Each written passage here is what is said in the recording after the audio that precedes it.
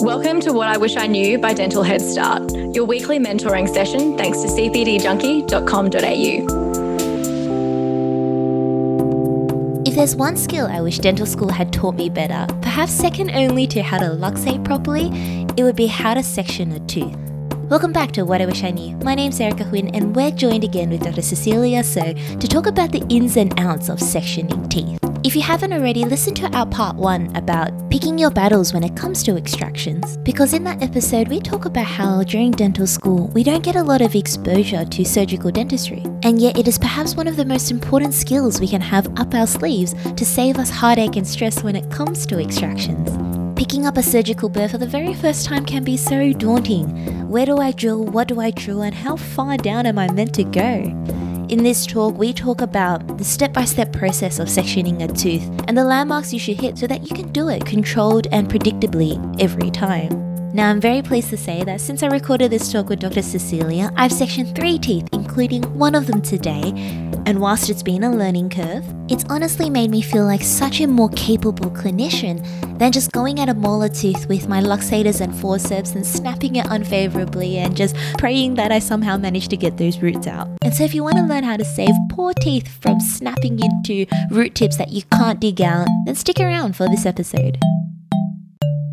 So I would suggest the first tooth position that you try to section that's easier in terms of access and root morphology would be a lower 6. All right. I wouldn't start on an upper 6 because it's just hard. All right. So you could go the upper 6 a little bit later when you're a bit more advanced. And I wouldn't start on a premolar because it's single rooted and you really don't know what to section. All right. Yeah. So I'd start with like maybe a lower 6, right?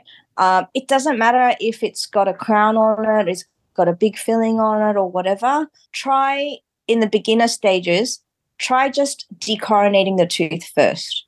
So say you've got a huge MOD amalgam or a huge porcelain jacket crown on this lower 6, you just cut the tooth mesiodistally along the CEJ under the crown, right? Just kind of, it's almost like undermining it sideways along the CEJ. Then you go kind of 2/3 towards the lingual.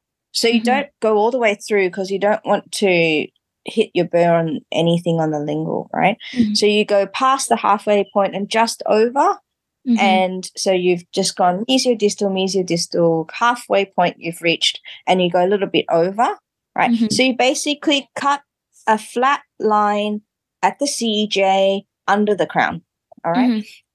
If you want to go a little bit more detail, I actually don't go all the way to the mesial and I don't go all the way to the distal. Why? Because I don't want to accidentally nick the tooth next door. So I leave a small slither of tooth there, all right? Then you get a luxator, maybe like a 4mm luxator or something like that. And then you just put your left hand on the crown so they it doesn't fly somewhere and they swallow it or inhale it, right? Yeah. So control it. Put your left finger on the crown. Put your luxator in crack and tell the patient you're going to hear a crack.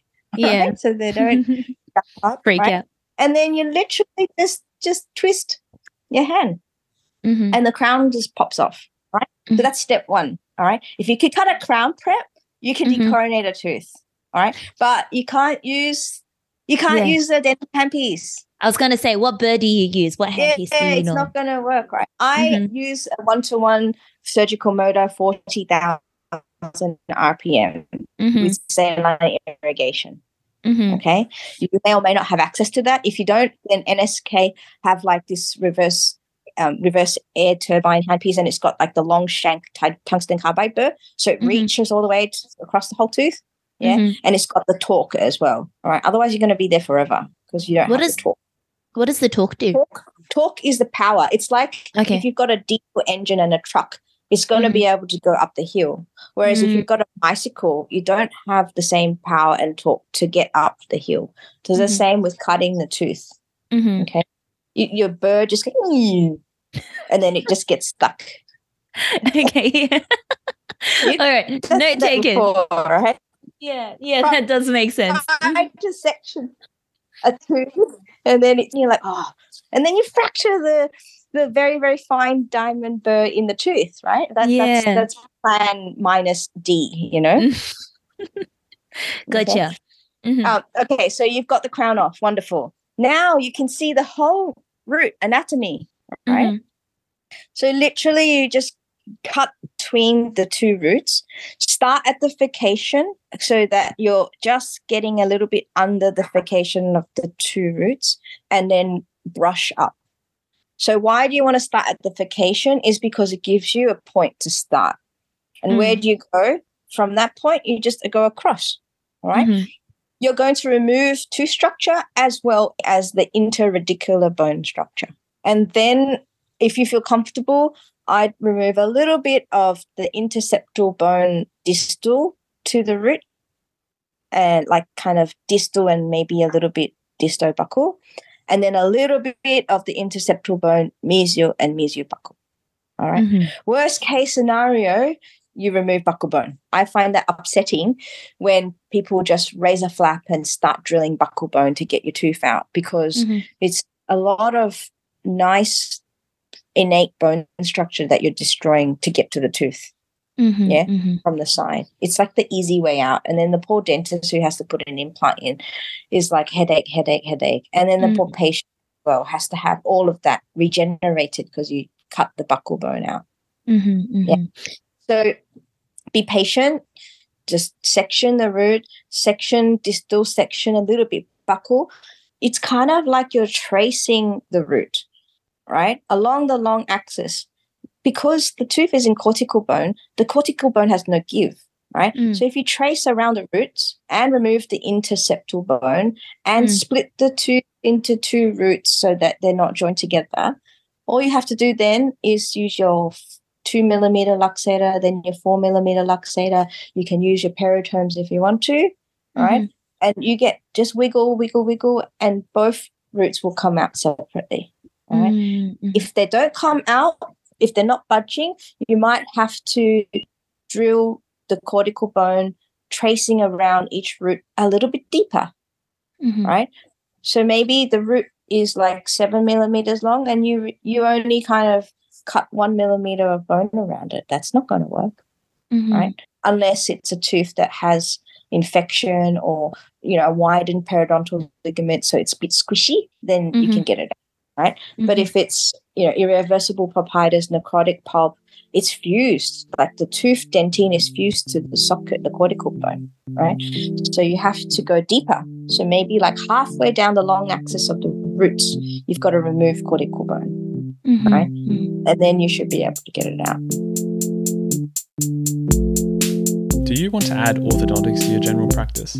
So many patients today are looking for aesthetic outcomes and changes, things that we can do with things like aligners and fixed braces that can put the teeth where they need to be so we can be more minimal in what we do to those teeth. I know it's something I wanted to learn, and personally, I've gone down the path with OrthoEd doing the mini masters. I'm also getting treatment myself. I'm in aligners right now. If you're ready to go all in with orthodontics, you can go and do the mini masters with OrthoEd and Dr. Jeff Hall, and at the end you can get a postgraduate diploma. But if you're starting off with smaller steps, they even have some online education, including aligners and aligner courses that are standalone. In the COVID environment we're currently in, these courses have remained live and we can then go and do them in person later on. I really appreciate the way they've managed that, and I'm still getting tons of value. OrthoEd gives you an understanding from the foundational level. You understand aligners as well as fixed braces, the mechanics and all the things in between. If you're about to start your orthodontic journey, check out dentalheadstart.com/orthoed to get 10% off their entire range. You might even run into me at one of the courses.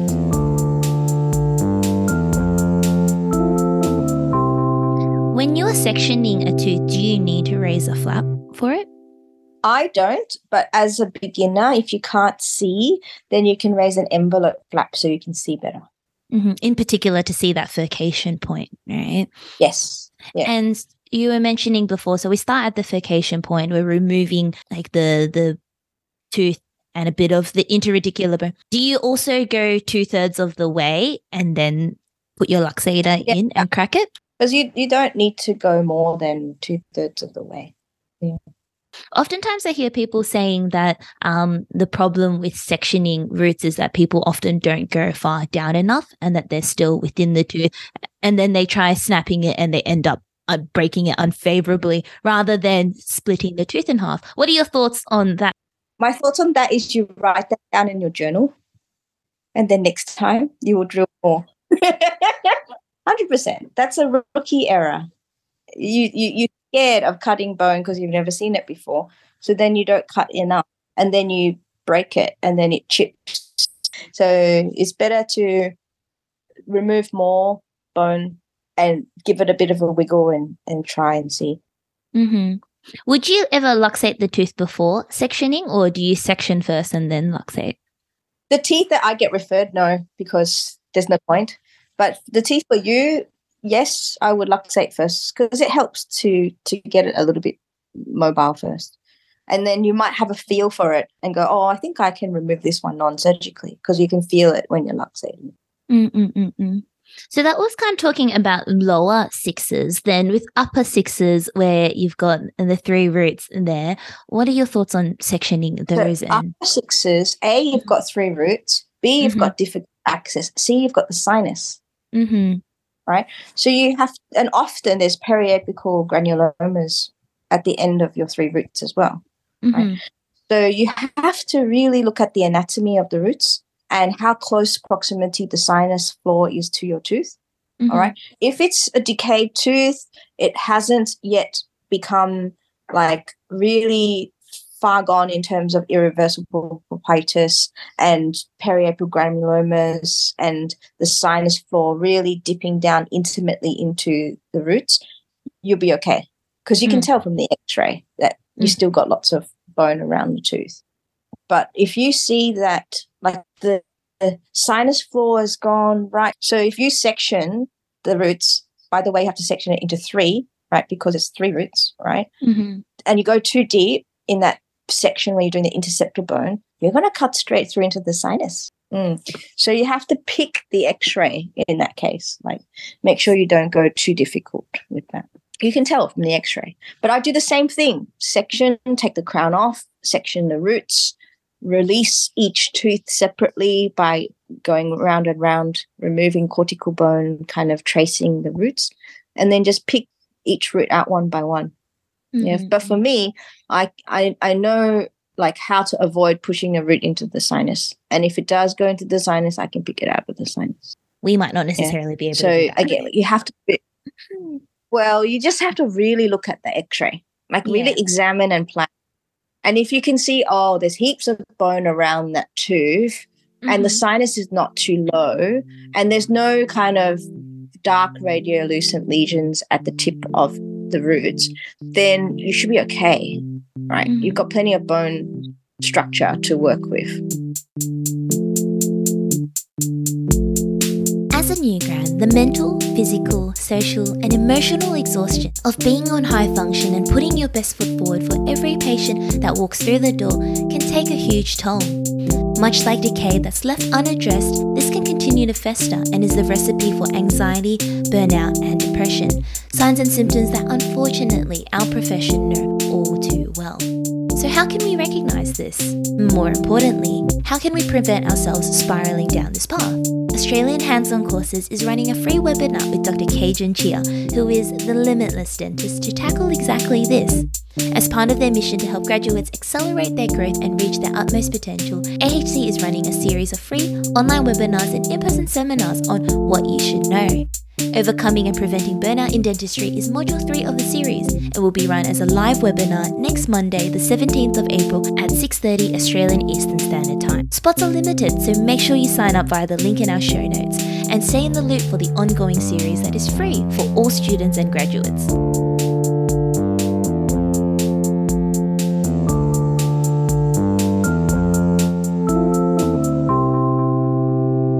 How does it differ for impacted wisdom teeth then, especially the ones where it's more horizontal and you can't decoronate it as easily? Same, like you can still decoronate if you want to, or you could end up sectioning from vacation up if you want to.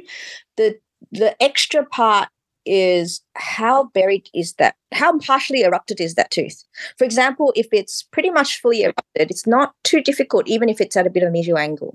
All right. But if really quite impacted, quite low, and for example, on the x-ray, the mesial corner, like the mesial corner of the tooth is like right down next to the distal root of the 4-7, that's going to be hard to get the mesial buccal crown out, right? Don't forget, you're looking at your x-ray to get to that mesial buccal crown that is intimately squished against the distal root of the 4-7. You have to raise a flap, remove buccal bone, and then somehow access that corner.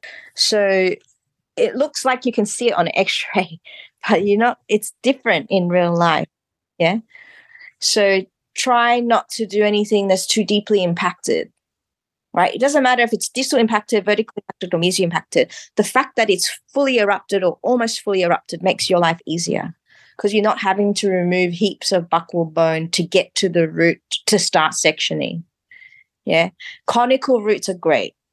Those hooky lobster roots or ballerina roots, ballerina leg or heart-shaped roots, all of those things make it difficult, right? You've assessed it basically for different root shape. How much is it partially erupted or impacted? How deep is it inside the jawbone?